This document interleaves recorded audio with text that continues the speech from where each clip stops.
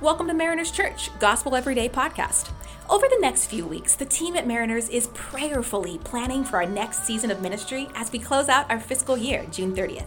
If you want to be a part of the vision God has given Mariners to inspire people to follow Jesus and fearlessly change the world, you can head to marinerschurch.org/give. Give through our Mariners app or click the link in the show notes to set up your one-time or recurring gift. Your support of the ministry at Mariners equips us to reach our world with the hope of Jesus and serve those around us in His name. Thanks for your generosity, and God bless you. Hello, and welcome to the Gospel Everyday Podcast, following along with the Mariners Church annual read. There is unlimited grace for us today, no matter what happens, because of who Jesus is and what He has done. I'm Aaron Kerr, your host for today. Today we're looking at Proverbs chapter 12, verse 27, and Proverbs 24, verse 26. It says this: "An honest witness tells the truth, but a false witness tells lies. An honest answer is like a kiss on the lips." I remember years ago on a trip with four of my friends to look at grad schools in Chicago. As we explored Chicago, we took the L, which is their elevated train, and we wanted to see for ourselves the center of the 1990s basketball universe. We wanted to find out exactly where Michael Jordan had played at the United Center. As we step off the train, we look around and we ask someone for directions. And of course, you guys, this was pre-Google Maps, okay? And so someone told us where to go. Or not. I don't know how you can miss the United Center, but that person gave us wrong directions. And we found ourselves walking in circles and almost gave up. Finally, we asked someone else, and they told us to go the complete opposite direction from what the other person said. We finally made it, grateful to see the glory of Michael Jordan's statue out front. The mark of good words in Proverbs is when the words reflect the truth. And I appreciate the Keller's explanation of why with the mention of Proverbs 24, verse 26. An honest answer is like a kiss on the lips. It's a sign of love. It's a sign of intimacy and respect. The contrast is that when we use words that aren't true or shade the truth, we are lacking love. We're lacking respect for the other person. Now, for us in our situation in Chicago, maybe the person we'd asked directions was confused as well. Maybe they were having a bad day, but those directions were bad. They wasted our time and made us feel unwelcome, even disrespected, even if it was done unintentionally. But what if we took this idea seriously? I mean, let's be honest, speaking the truth all the time, I know we all think, well, I speak the truth all the time, but let's be honest. Do we really speak the truth, the whole truth all the time? Haven't we all seen the movie Liar, Liar with Jim Carrey? And if not, it's a great comedy about a divorced family man who's a lawyer and he never speaks the truth until he discovers through the birthday wish of his disappointed son, who's not spending enough time with his dad because his dad keeps making promises that he doesn't follow through on.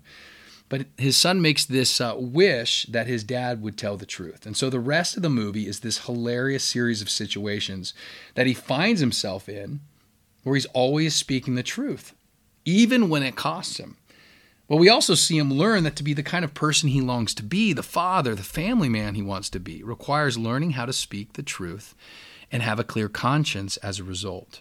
Now, again, most of us would say we try to speak the truth, but what challenges me here, and maybe you, is that in moments where we may want to call it the gray area, we may be tempted to not tell the whole truth because we don't want to hurt someone's feelings or look bad before others we want to impress. Or maybe we don't want to get into an argument or get out of doing something that we don't really want to do. And clearly, just hear me, there are sometimes the best thing for me to do is not to say anything. But what is it about using our words, making sure that we're telling the whole truth?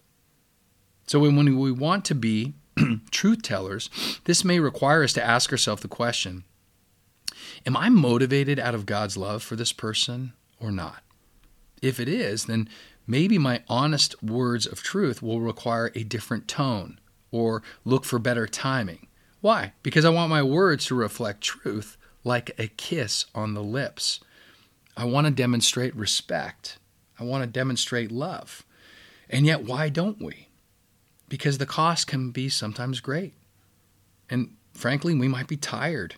Or we may not want to get into an argument. We may be afraid.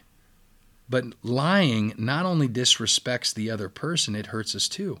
Keller quotes of Davidman, and he describes what lying does to us.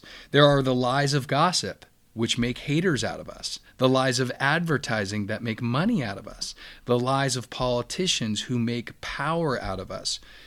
Have you ever thought about lies in this way?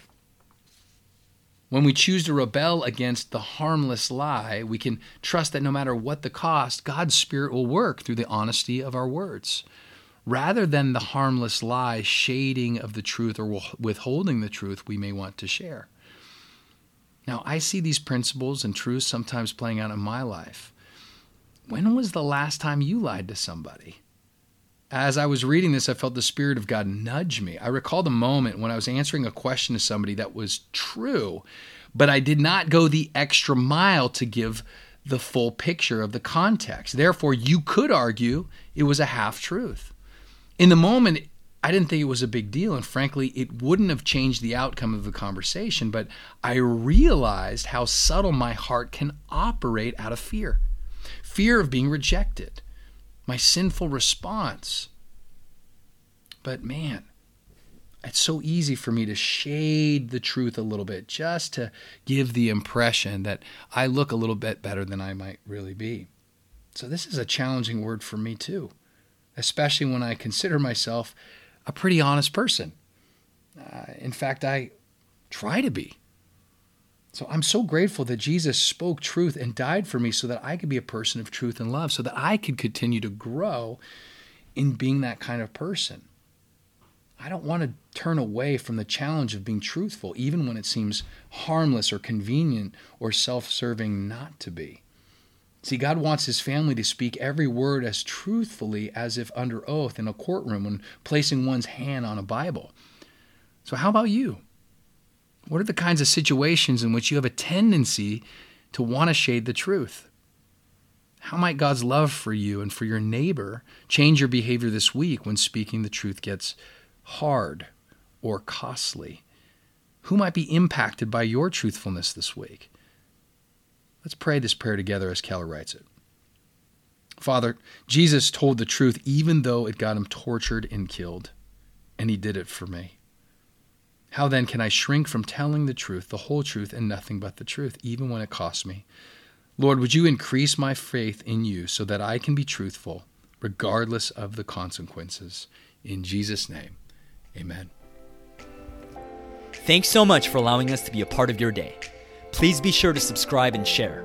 You can tune in tomorrow for fresh new content. And remember, no matter what happens, there is unlimited grace for us today because of who Jesus is and what He has done.